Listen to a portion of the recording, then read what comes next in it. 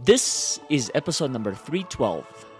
Do you know when you need to face your fears or avoid them? With Casey Berman and Nancy John. Welcome. My name is Oleg Lougheed, and this is the Overcoming Odds podcast, where you get a glimpse into the stories of individuals who have overcome adversity, suffering, and struggle in achieving their personal success.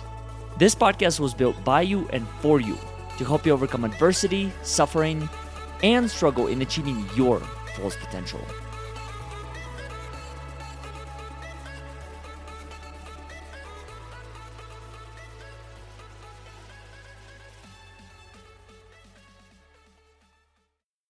Before we get into today's episode, I'd like to make a few quick announcements. First one being an invitation to all of our listeners to our upcoming event in Austin, Texas on September 23rd called Survive to Thrive, Face Your Fears. What this is a 3-day experience where you'll get a chance to hear stories from speakers from all over the world, as well as be a part of breakout sessions that are intended to help you identify the origins of your fears, as well as ways that you can turn them into strengths. If you would like to know more details regarding this upcoming experience, please visit our website at overcomingodds.today, where you'll be able to find the latest details regarding this upcoming event. The second announcement that I wanted to make is in regard to our show, and that is if our show has had any impact in your life, please consider supporting our cause by either making a contribution through our website at overcomingodds.today or leaving us a review on iTunes, Facebook, or Google so more people can find these inspiring and courageous conversations. Now, let's get back to the show. Man, it's a little bit of a challenge to catch my breath here. In such high altitude, the other day I remember I was going to sleep. I was trying to go to sleep, and I literally was sleeping on my left side, and I was just had such a hard time being able to catch my breath, and I was thinking, I'm like, should I be going home? Like, Oh my should I be gosh. going to the doctor? But it's because the altitude is so high here in Peru, at least in Cusco where I'm at. It's, like I literally had to sleep on my back the whole time. So even right now, like I was trying to introduce the show, and then halfway through, I'm like, I don't even have enough breath to be able to continue with the rest of this. That's crazy. So, but what I wanted to say is, I'm really excited about this experience that all three of us are going to be a part of, partially because of the fact that I think over the past 2 to maybe even 3 years, I've had a chance to see the individual growth by the two of you, and being able to create something like this with people who it's almost like you started in the same boat and just continue to elevate is something really special. So I'm really looking forward to what the three of us and Scott and Steve and so many others are going to be able to create. And I was sharing with Nancy a couple maybe dream individuals that are also going to appear at this event in Austin. So I'm thrilled. I'm thrilled to be able to share the stage with the two of you. Happy that we're able to reconnect every single time, and Jessica has joined us here as well. And today's kind of topic and conversation that I wanted to open up around is around this topic of, do you know when you need to face your fears or to avoid them? Which actually partially goes into Nancy's presentation, or the time that she's going to share during that event in Austin. And so I figured that maybe the best way to even kick this off is, how do you even know when to face your fears to begin with?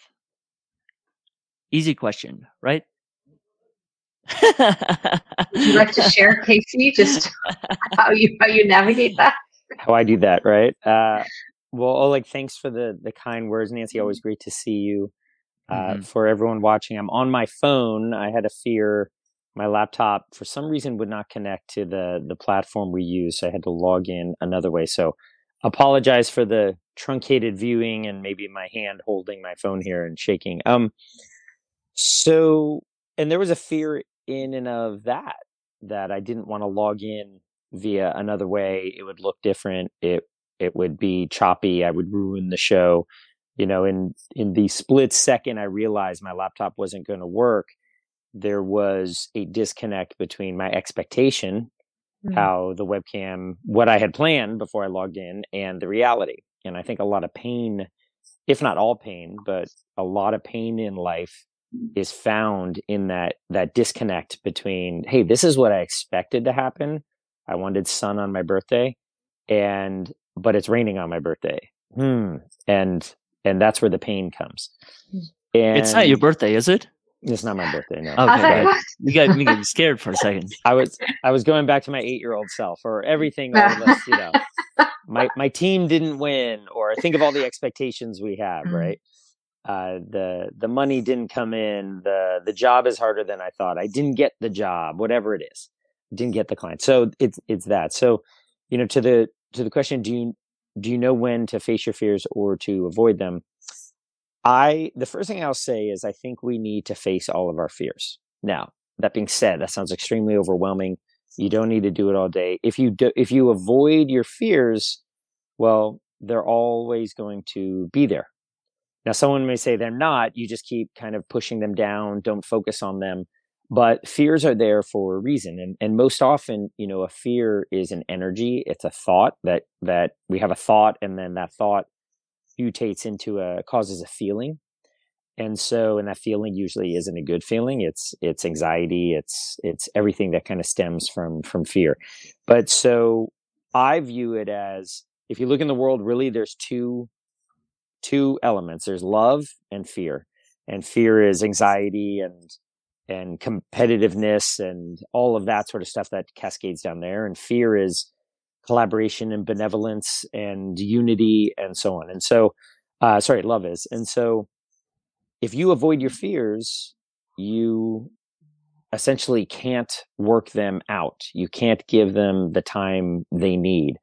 And most often a fear isn't a bad thing, but it's something that's keeping you safe. So if you have a fear of public speaking, or a fear of making too much money, because you think you might get audited or you'll lose it, these are all mechanisms that in some way subconsciously was there to keep us safe.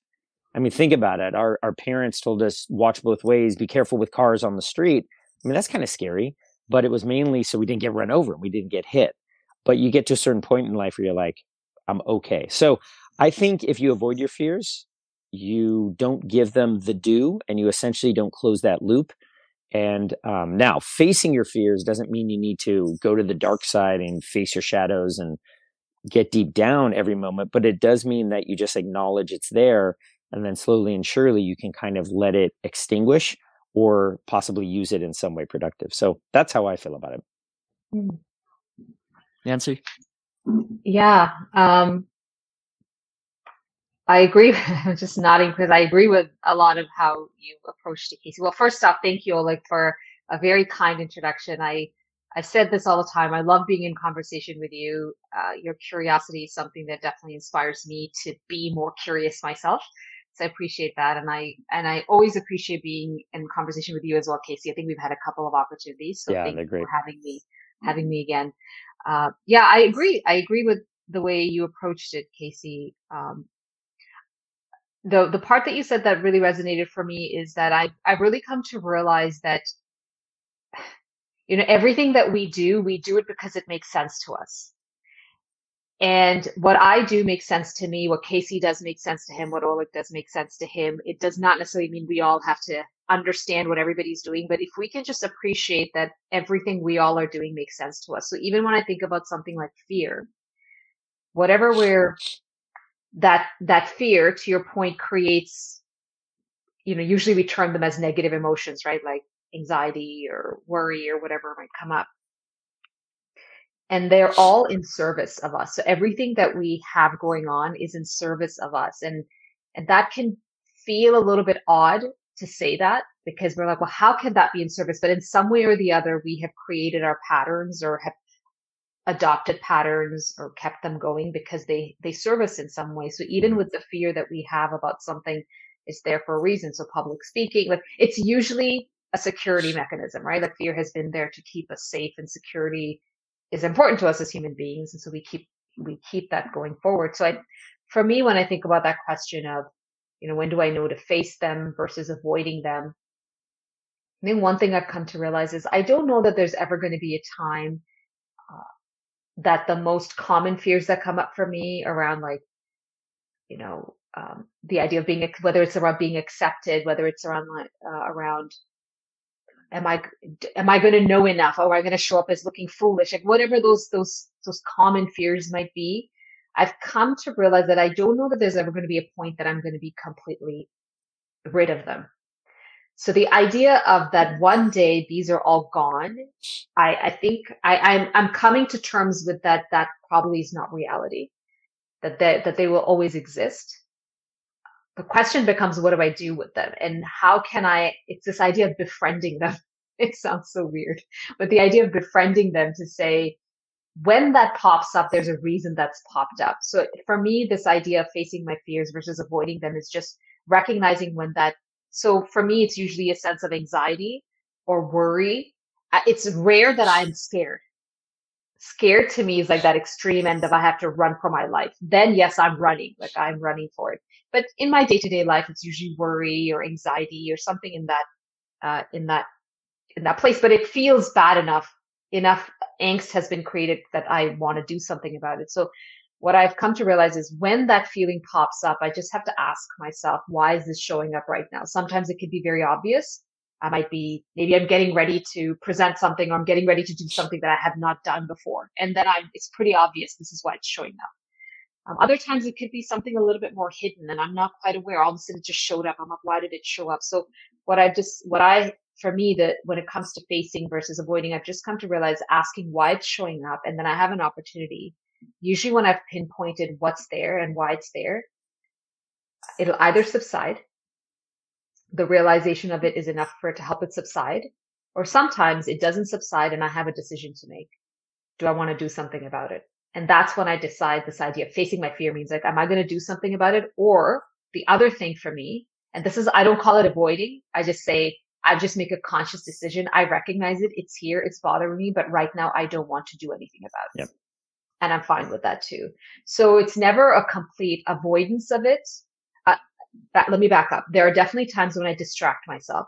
So I will go on my phone and like play a random game or something. It's just something very distracting mechanism I will do. But even that is in service. Like even that is there for me to say right now, I'm just too overwhelmed to think about this. So I am consciously deciding to do something. So I've just realized I've become much more conscious of my choices. And in that moment, I say, am I going to continue with the choice? Yes, I am, because that's what I want to do right now. Or, you know what, this is bugging me enough that I have to do something different about it. So I'm not going to avoid it, but I'd like to take some action. So that's the assessment I take. You know, what jumped out to me is you're conscious of it. Yeah. You're not controlled by the fear in a program where you don't even know what's going on. You're conscious of it. You're observing it. Yeah. And so that is, I feel that that's a superpower that you have there, because I think a lot of people aren't conscious of the fear. They get worked up, they get anxious, they lash out, or they go inward because they don't want to be attacked. But I think being conscious of that fear, it doesn't mean you need to resolve it. You might put it on the back burner, but just being conscious of it is huge. That's really the threshold moment there. Yeah, for sure. Yeah. If fear is always among us, what does it mean to be fearless to either of you? How do you understand that? Well, to Nancy's point, I don't know if anyone is ever fully fearless in the, fully across the board, because new fears pop up. Fears are mitigated and you see them again. So I don't know, but I think fearless to me in isolation means that you've faced it and you realize it hasn't killed you. I mean, ultimately, figuratively or literally, we're afraid of death. So if you think about taking a new job, becoming an entrepreneur, having children, not having children, whatever these big things, you're worried, well, if I leave my job and get a new job, they'll fire me on the next day because they'll know an imposter and I'll lose my money and my spouse will be disappointed and he or she will take the kids and my family will hire a blimp saying how dumb a decision it was and I'll get kicked out of my house and then I'll be in a box and I'll be under a freeway and I'll die. And it's absurd, but like when That's you're a not, really extreme situation. I hope that's not real life for someone. but I think everyone goes through that figuratively in their Storyline. mind that if I do X and it doesn't work out, I'm going to not be socially accepted. I'm going to have, having your parents disappointed in you is a huge pain for many of us. It's almost akin to death in a certain way. And so we don't want to die, survive. I mean, one of the moments in our life, one of the main things we've been taught is to survive at all costs. And so I think that that's a fear that so many of us have. But the thing is, we're not conscious of it. We can't laugh at it. Like we all just said that's absurd because we actually faced it. We looked at it right now. And if you're conscious of it, like Nancy said, you go, okay, that's crazy. I'm still suffering from it, but that's not going to happen. Right. But when you're not conscious of it, you have that worry and that anxiety in yourself. Now, let's distinguish worry and anxiety. Worry, as I've heard defined, is there's a specific thing you have to get done. You don't think you can achieve it, and you're worried about it. How will I pay my bills next month? How am I going to deal with the issue my kid has at school? How am I going to negotiate this new lease agreement? Anxiety is this sort of like war of attrition, general feeling of something wrong, and you don't have a solution.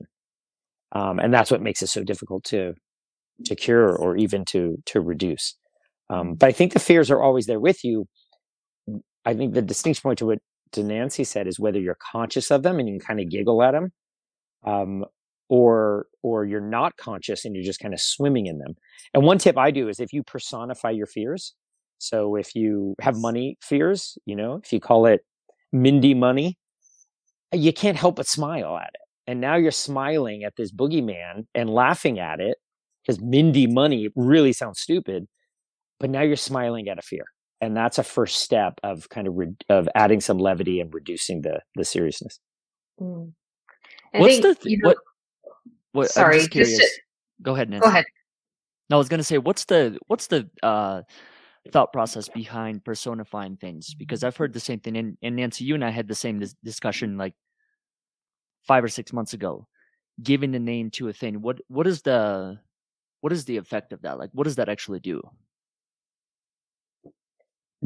Nancy, you had a point. I don't want to interrupt you. No, why don't you, because you talk about Mindy money, I'd love to hear your rationale behind it. Okay, don't forget your point, but well, one, you give it shape. So imagine in the cartoons you'd have this ghost and they would throw a sheet over it. All of a sudden you can see where the ghost is. Seth Godin, the writer and marketer and just blogger, he said that when a new regulation is coming out in a city or law, they should name it after the mid-level bureaucrat who wants it. So like Prop 13 was in the 70s here in California with property tax. I mean, what if that was the Casey Berman property tax law to cap property tax on certain houses, which will hurt public schools? Like, what if that was the name of the law? Like, all of a sudden, it's like, wait a minute, everyone knows I'm the one who's pushing this through. I'm not anonymous. So when the fear is no longer anonymous, when it has shape, when it has an identity of some kind that you can point to, all of a sudden, you know where to look. And so you don't have to. It's easy to avoid something you can't find or that's murky. But all of a sudden, this has a shape now. You know where to go to look at it. And then when you look at it, you're like, Mindy money, really? I'm going to end up under a freeway overpass? Like, come on. Really? They're going to think I'm an imposter at a fraud at this new job? I'm not going to get fired on day 2. What am I thinking? Like, sure, be prepared in the job. Don't mess up. Like, get ready. And yeah, you might run into some issues, but you've interviewed with 8 people there. They've interviewed you over 3 cycles. Like, your resume looks like you're going to be fine. Mindy, thanks. I know you're trying to keep me safe, but I'm good. So it's that sort. Otherwise, you're just like, why am I anxious? I don't. What's going on? And you don't pinpoint it. So hopefully that helps answer it. Mm-hmm. It's this idea of, and I think this is perhaps a conversation you and I had, Oleg, a few months back, like the idea of um, becoming friends with your insecurity. Because if we can understand that it's all, look, we've created these patterns in service, and I'm not saying all the patterns are healthy. So that's not what I'm getting at. It's just that we've created these things in service of something. So when I become, let's take that scenario case you brought up. I become anxious. People at work are going to think that I don't know what the heck I'm talking about. They're going to think I'm an imposter. That allows me, that for me might give me the permission to not try as hard. That gives me the permission to take a step back. It's given, like, so now I can be safe. It's all here, Nancy. This is going to happen. So I'm here because I want to keep you safe. So what do you need to do? I'll just take a step back. I won't cause too much of a fuss. And so I can do that. Or if I can actually recognize to say, you know what, this is here for a reason. Why are you showing up right now? Like, what actually happened? Sometimes, like I said, it's obvious. Something obvious happened. And sometimes for me, at least, it's not so obvious. I just start to feel a little off. I'm like, why am I feeling anxious about something? I don't know. I'm not quite sure. And it's almost an internal conversation I will have to say. I might even say, is it because the conversation I had with Oleg? Did something come up in that conversation? Like, because it was after that. And I almost started asking myself these questions. And it's interesting because subconsciously, as soon as I hit on the thing, the bubble pops, as in whatever that strain was goes. I'm like, okay. And now I have an opportunity to say, what do I want to do? I want to do something about it, or that was actually not to Casey's point. I was like, that was actually nothing. I'm not really sure why that. Yeah, no, there's nothing. It's fine. It's gone, and it's gone. Or it's like, it's not gone. It's still there. Something happened. There's something bugging me about it. I need to do something, or you know what? I recognize it, but I don't want to do something about it right now. Look, all of those things can be choices I can make at that point. Your question about being fearless, I agree with Casey. I don't know that there's ever this idea of like being complete. Like I said, I don't know. I've come to realize I don't know that that's ever going to be me. I'm never going to be that person who does not have these little, gremlins, as they call it, or these demons that just kind of rise up at some point and they're howling. But distinguishing it with courage has helped me. Like, rather than fearlessness, talking about courage. And so as soon as you asked that question, I went and looked. I had written this. I love this. This is actually from The Wizard of Oz, where is it the lion comes looking for courage. And so the wizard actually gives this piece of advice. And he says, you have plenty of courage, I'm sure, answered Oz. All you need is confidence in yourself. There's no living thing that is not afraid when it faces danger. The true courage is in facing danger when you're afraid, and that kind of courage you have in plenty. And I was like, that's available to all of us. So to me, fearlessness, rather courage, is the ability to step into the thing, even when I am panicking and worried and scared or anxious about it, and coming through it. That to me is what fearlessness means. I think fearlessness is a high bar. It's probably an impossible bar to hit. Unfortunately, we fearlessness is something in our culture that people all expound, and you may be fearless in certain instances. You're just, whether it's playing a game or bungee jumping or building a business or whatever, there may be moments where you just don't have that fear, which is great. You've overcome them, or maybe in your subconscious, you're just not afraid. I mean, that's fine.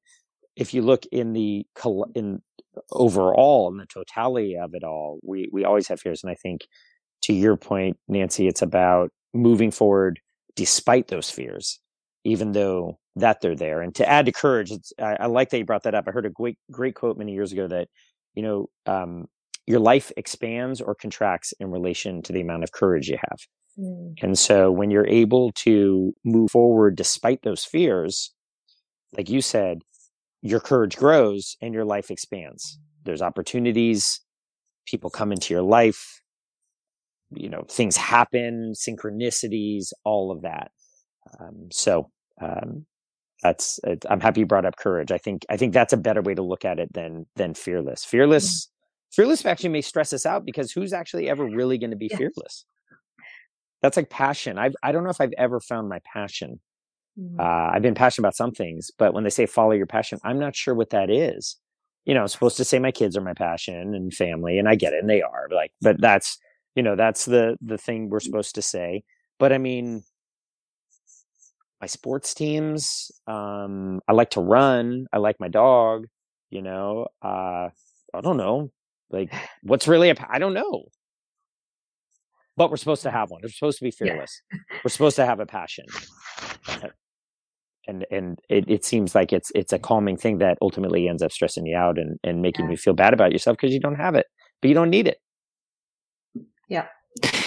And I think the other thing that I found challenging in my own life is having a singular passion, right? Right. Yes. Finding that one thing to be passionate, rather understanding that there are multiple things. I mean, I love the Lions, the Tigers, and all these other teams. And there's so many things outside of sports, books, all these things that I enjoy. And I've oftentimes wondered if that's cultural or if that's global, as far as having that singular sense of passion and pursuing it, or if that's something that's solely imposed upon people in US or how it is. So I've been trying to understand that. I think I don't know, but it just came to me that you think of like Maslow's hierarchy of needs. On the top, once you have your money and your shelter and your food, you want to self-actualize and you want to find out who you are, which is a great place to be. You're not worried about eating. You have food. So it gives you that time to sit under the apple tree and just, who am I? And is the sun the center of the universe, or are we the center of the universe, right? Like, you can think about those things, and having that idle time is actually is great to have. But sometimes I think through all that process, particularly in the past century, you have that and you're like, all right, well, what am I excited about? What's my passion? And I have a feeling the idleness and the free time that many of us have had in life has enabled us to then, there's been this kind of like military industrial complex around being ultimately happy. And I think it's hurt us all but like, for example, Oleg, if you look at you, we can look at tangible things, sports teams and books and so on. But I think there's a passion for you around the curiosity and the asking the questions and meeting people. It's hard, if you were go to people like, yeah, I'm passionate about meeting people. People would be like, yeah, but that's not really a hobby. So it doesn't fit in what's expected. But I think the passion, like, I'm very passionate about connecting some dots around self and who I am, capital Y, capital lowercase y of you, I, like, I'm kind of, that's where my mind is going. And some people are very passionate about the stock market, and they just love finance, and they just want to connect the dots on, how does crypto really work? And that's just part of what you're passionate about, is where you're going to voluntarily. So I think that's a good point about the intangibility of some of the things that we get passionate about. It becomes harder to explain. That's right. And I have found what happens is if we have a harder time explaining, we feel that it's not a real thing.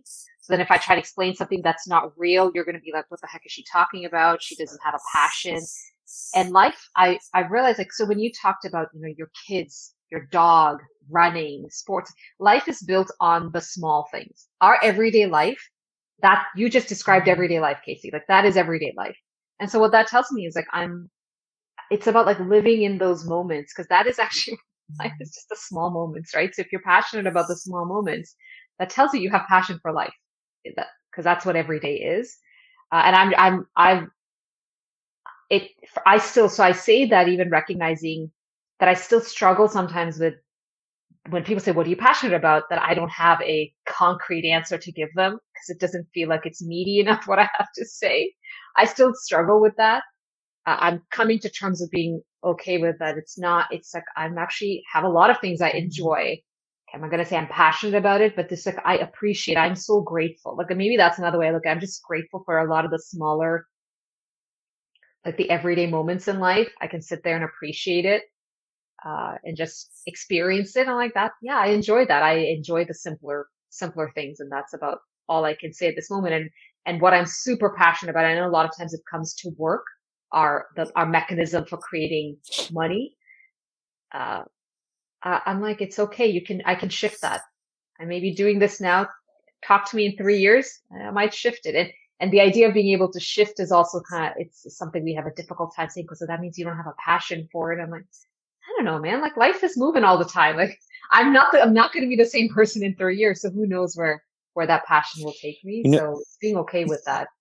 You brought up gratitude, and what made me think is that when it comes to passion, when it comes to, we're talking about fears and avoiding them, and the passion could sort of be the opposite of it. There's, there's sort of the process and the actuality of the things you do in the moment, and then there's the status.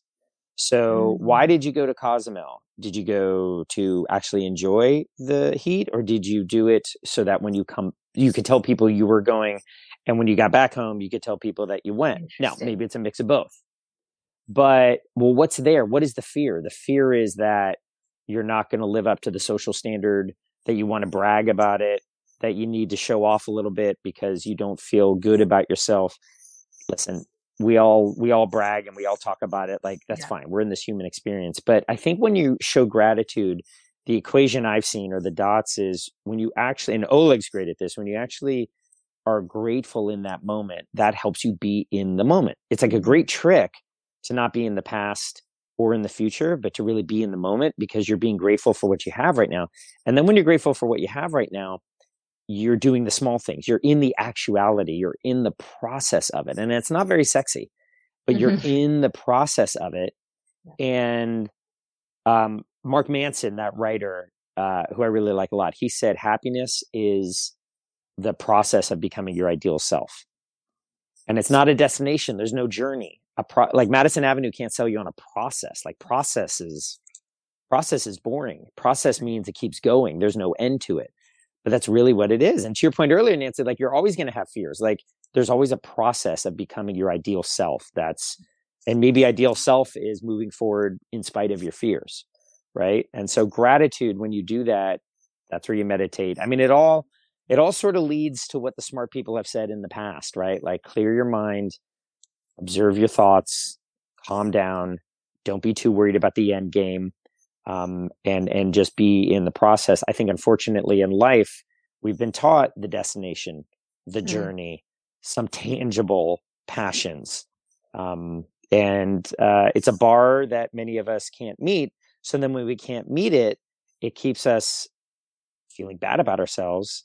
And I'm not going to go down the conspiracy route, but if a lot of people feel bad about themselves, you can sell them stuff and keep them kind of down. But anyway, I think gratitude is really, what if we were all grateful, even for our fears? Like, I don't know. I think it would shift everything.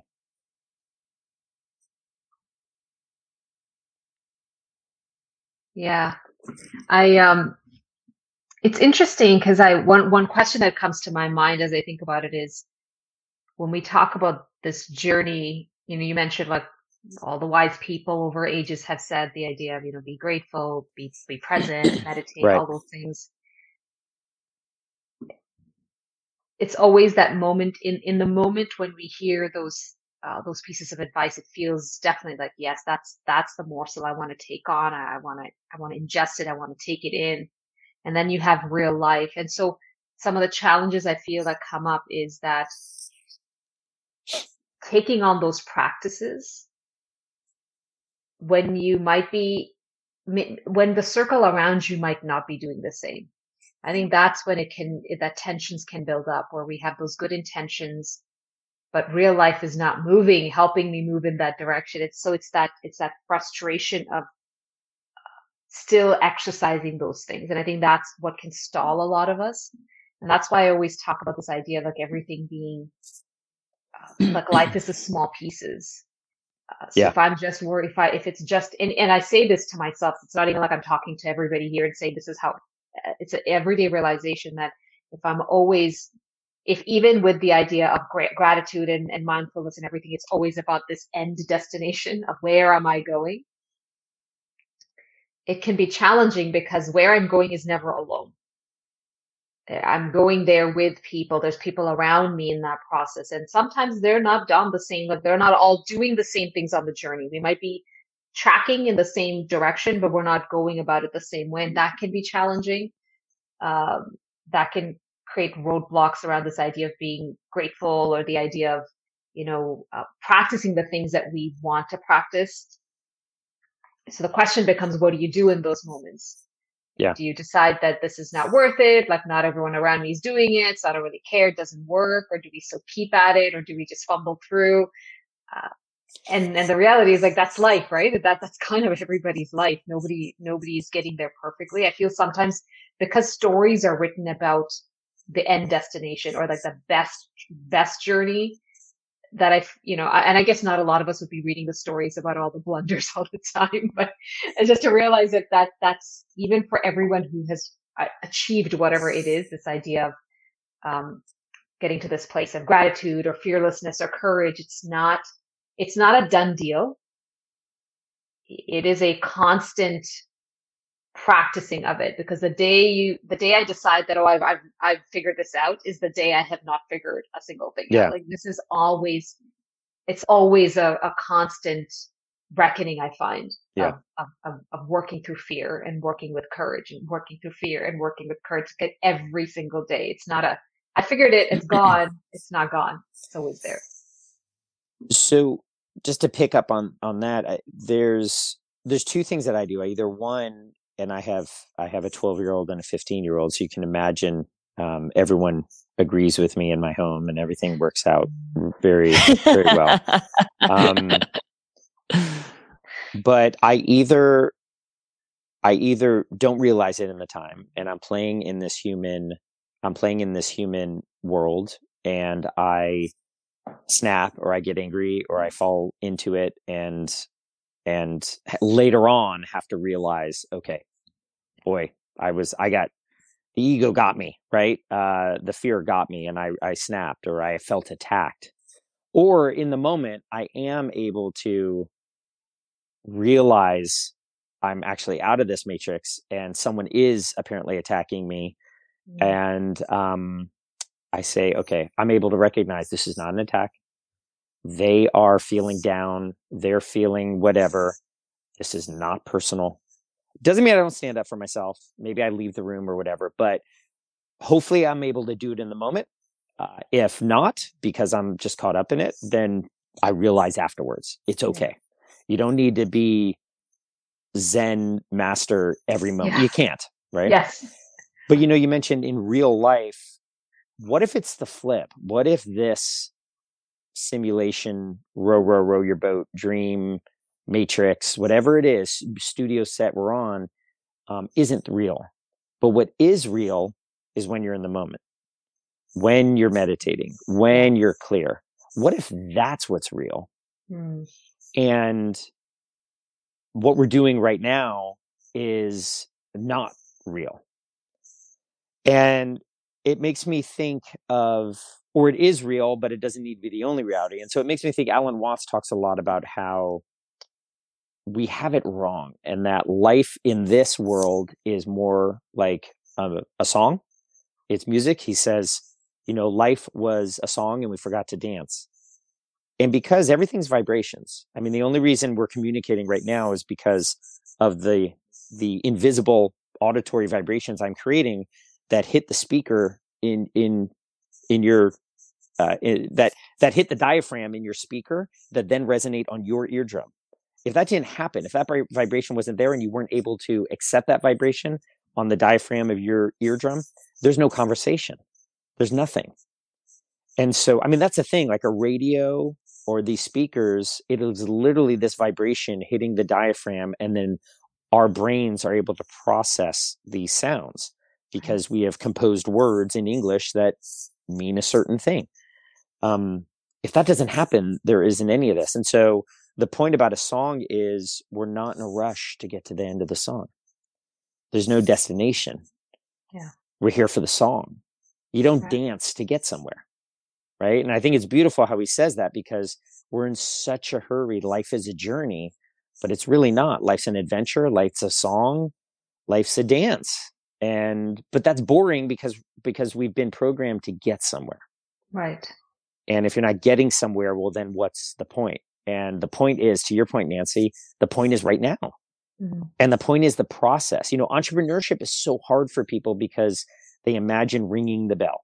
They imagine going public. They imagine 40 grand in passive income every month, but they don't imagine the process. They don't imagine the actuality of it. Mm. And that's when building a business is difficult. Yeah. So, but what if this isn't real? So what if this is the dream? So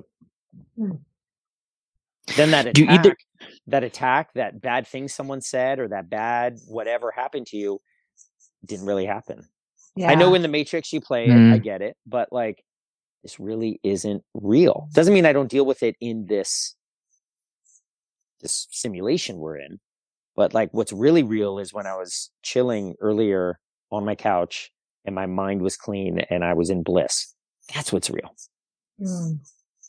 Or is it Casey that kind of following that thread of, is it real? Like, what's the story I would like to, like, what's the story I would like this to be? What's the narrative I would like it to be? So the attack that Casey made towards me, what's the narrative I'd like to build around that? There's probably a natural narrative, which is, I don't think he likes me, that I don't think I did that right. I've probably sounded stupid. Or the other narrative could be, Casey's having a bad day. He's actually upset about himself. Or the other thing might be, Casey's a jerk. Casey's just unkind. But like, so there are multiple narratives. Or it could be, Casey wasn't even talking to me. He was looking at somebody else. So Right. What's the narrative that I want to, which is the narrative I would like to live? I feel that we have all conditioned ourselves to certain narratives because, again, they serve us. Yeah. All of them have served us in a certain way.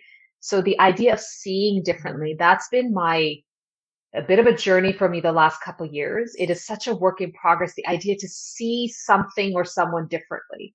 Yeah. Can I see this differently? That is, once I realize I can write another story, but even then there's a choice in that of, do I want to write a different story? What is the story I would like to write? There's something that old story served me. There's some way it served me. So for me to flip the storyline, I still need that service of some sort to come into the new storyline. It is a process that's possible, but it is also an intentional work because all of us have built a pattern that got us here, and it got us here with some reason. So that's right. And it served you. David R. Hawkins, psychiatrist, he talked about this where he called them cheap little payoffs. And it served you. So like, if you play small and you don't go for the promotion, you don't start the business, you don't get out there, why would you do that? I mean, you're not making the money, you're not there's a payoff you get. Yes. You get to keep that victim mentality. Yep. You get to stay angry at your parents for raising you the wrong way. Because if you become a successful entrepreneur, you may have to go back to your parents and say, hey, you kind of did it right. Like, thank you. You have to go say thank you to your parents. And you just may not want to do that. Mm-hmm. So the addiction to being angry at your parents overcomes or is greater than the riches and bliss of being a successful entrepreneur. Yes. And all the people you'll help, the products you'll make, everything that you'll do.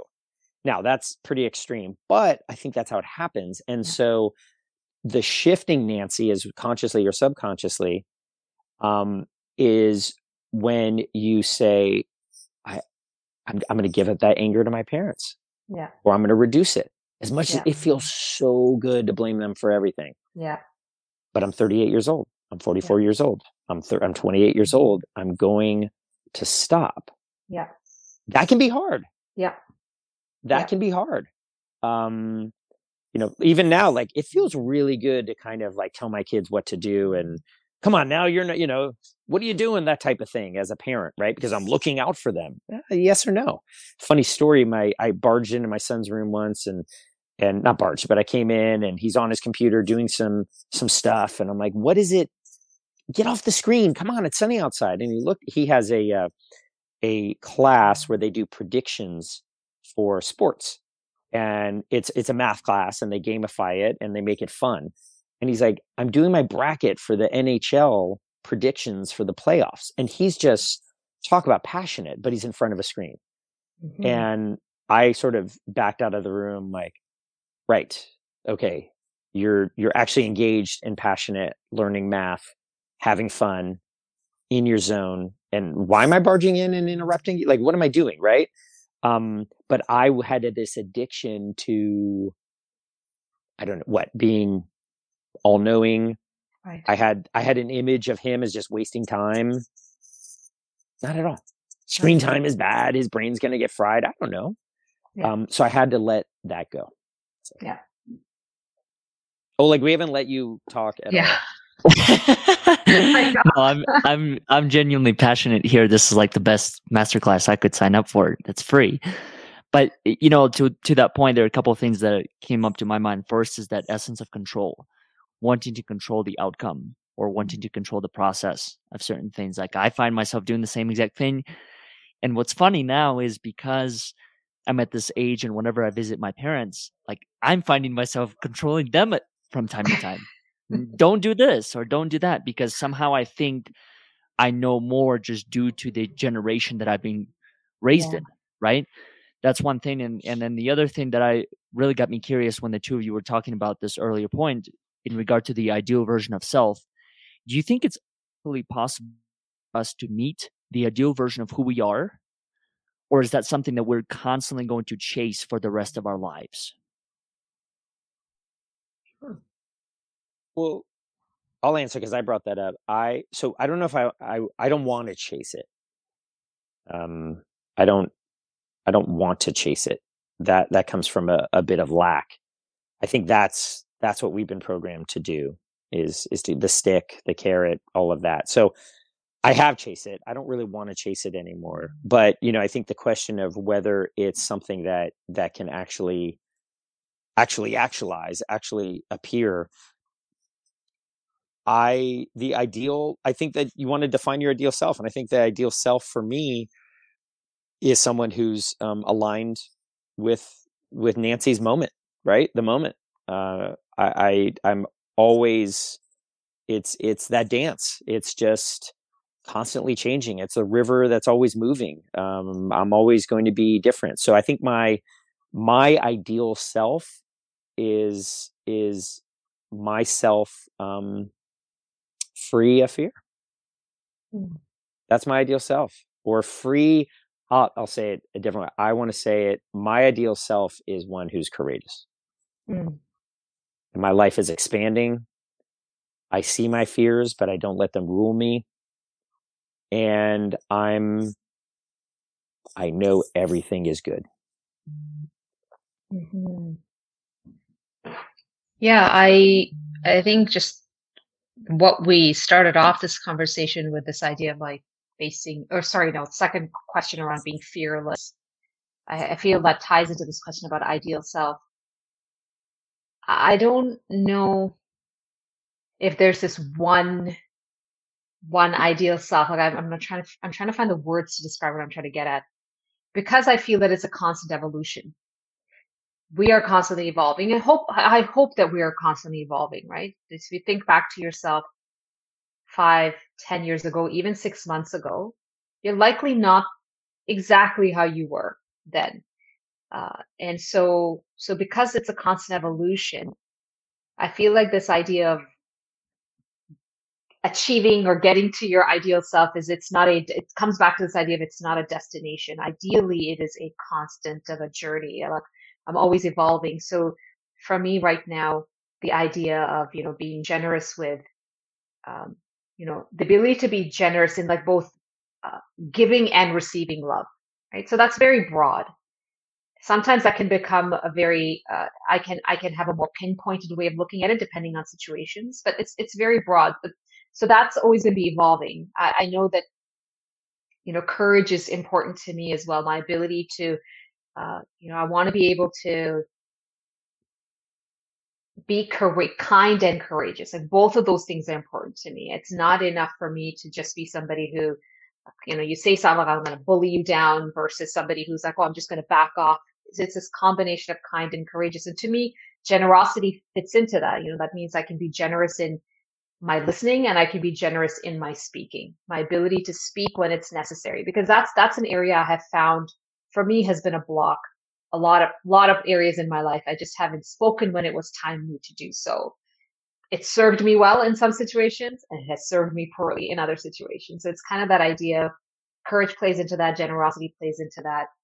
But it's an evolution. I've just realized that I don't think I'm always going to get it right. Even this past weekend, I was sitting there telling myself, I was just like, you missed that opportunity. Why didn't you say this? I didn't come to me. And again, I just sit there and like be really upset about it, which I was, mind you. I'm not going to say I wasn't. I was upset about it. But for me, I always, I have a chance to think that I can say, okay, well, that moment is done. What do I make of that? But that's an evolution. So I know that I'm not going to all of a sudden become this person who's going to be always on. It's just, that's not who I am, but it's an evolution for me. And so every time I experience it, those moments where I show up the way I want to show up, then I'm excited. I'm like, yeah, like this is possible. I'm growing into it. And the moments I don't, I'm disappointed. But the question becomes, what do I do in that? In either of those times, do I just kind of rest on that to say I've arrived, or that this is something I'll never be able to do? So that's why for me, this idea of ideal self is someone whom we can become daily. It's just a moment by moment evolution. You have the access. It's available to you at all times, and you also have the ability to not achieve it. Right? It's this, we have both. And so if we can just be like constantly, who do I want to be? How do I get there? Am I showing up as that person today? And maybe today I'm like, I don't have the capacity in me today. I'm too tired. Today I'm just maybe I'm not getting to the best version of me, but that's fine too. Because it's sometimes you're just tired, and that's okay as well. So that's kind of how I look at this idea of getting to an ideal self. Obviously, this is a conversation we can have for hours upon hours. So I will save it for the time when we actually meet in person and able to continue the rest of this. But for anyone that's going to be listening to this or interested in learning more about you guys, what are some ways that people can get in touch with you? And Nancy, I'll start with you. Yeah, awesome. One of the best ways is, you can definitely find me on LinkedIn. So that's one way you can connect with me. You just have to look up Nancy John. My picture is on there because there's a few Nancy Johns, or the website that Oleg has on the bottom of the screen, cleadershipdevelopment.com. You can reach out to me, find out a little bit about the work that I do in terms of leadership development. I'd be happy to have a conversation. Casey? Yeah, you can find me again on LinkedIn and also at leavelawbehind.com, where I help unhappy attorneys to face their fears and career transition to non-law jobs and careers they're good at and they enjoy. I want to thank the two of you for being a part of this and being a part of the upcoming event and everything. It's, so like I said, it's always a joy for me to connect with the two of you because I feel like I learned so much more. There was a reason why I actually sat there in the background just listening, just literally soaking all of it in, because I think between what we discussed, there's a lot to be said. There's a lot to process, and there's a lot of truth. I think there's a lot of truth. I know for me, for many years, I subscribed to the narrative of fear of face everything and rise, or fake evidence appearing near, whatever the thing was. And like Nancy, you said, it served a purpose because it got me here. But after a while, I started to realize that all I was doing was I was masking the fears. I was never getting to the root. I was diminishing the fear for what it was. So having these conversations, for me, it's helpful because it shows me the reality of it all, that fears are real. They don't go away. They transform, but they're still there. So I just want to appreciate the two of you for being a part of it. I look forward to sharing that stage with you in however many months from now, and just extremely grateful to be connected to the two of you.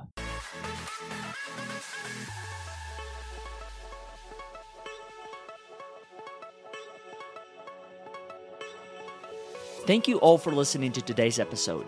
I hope you enjoyed it as much as we did. If you haven't done so already, please consider subscribing to our future episodes so you can receive all of the latest content. Also, if you like what you heard, consider leaving us a review on iTunes, Facebook, or Google so more people can find these inspiring and courageous conversations. Once again, we thank you for listening, and we'll look forward to having you next time.